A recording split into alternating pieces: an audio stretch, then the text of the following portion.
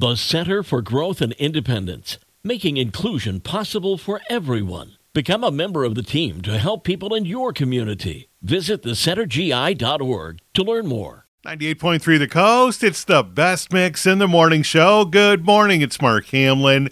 Chilly start to this Tuesday. Watervliet has 23 this morning. Dowagiac 24, 22 in Berrien Springs, and scattered snow showers all across southwest Michigan. Be careful on the roads this morning. Time for the Daily Dish, and Mariah Carey has earned a staggering amount from her hit song, All I Want for Christmas Is You. Since its release in 1994, Mariah has earned $60 million in royalties. She averages around $2.6 million per year for just the one song. And last year, the song hit number one on Billboard's Hot 100 for 4 consecutive weeks. Meghan Markle and Prince Harry are looking to move to Los Angeles after deciding against buying a home in Malibu.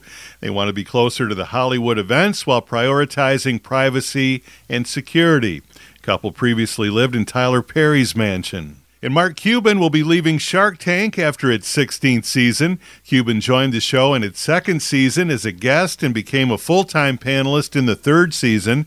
Cuban did not give a specific reason for leaving the show. And Taylor Swift sees long-term potential with Travis Kelce. A source says they have very detailed plans coming up while she's on tour and he has games. They love getting together with family and friends, and right now what they value most is their time alone. Taylor and Travis have the next few months completely planned out. They don't want to start the relationship off with big gaps in time spent apart. They're trying to be as much like a regular couple as possible. And that's your Daily Dish for this chilly Tuesday morning, 23 degrees all across southwest Michigan.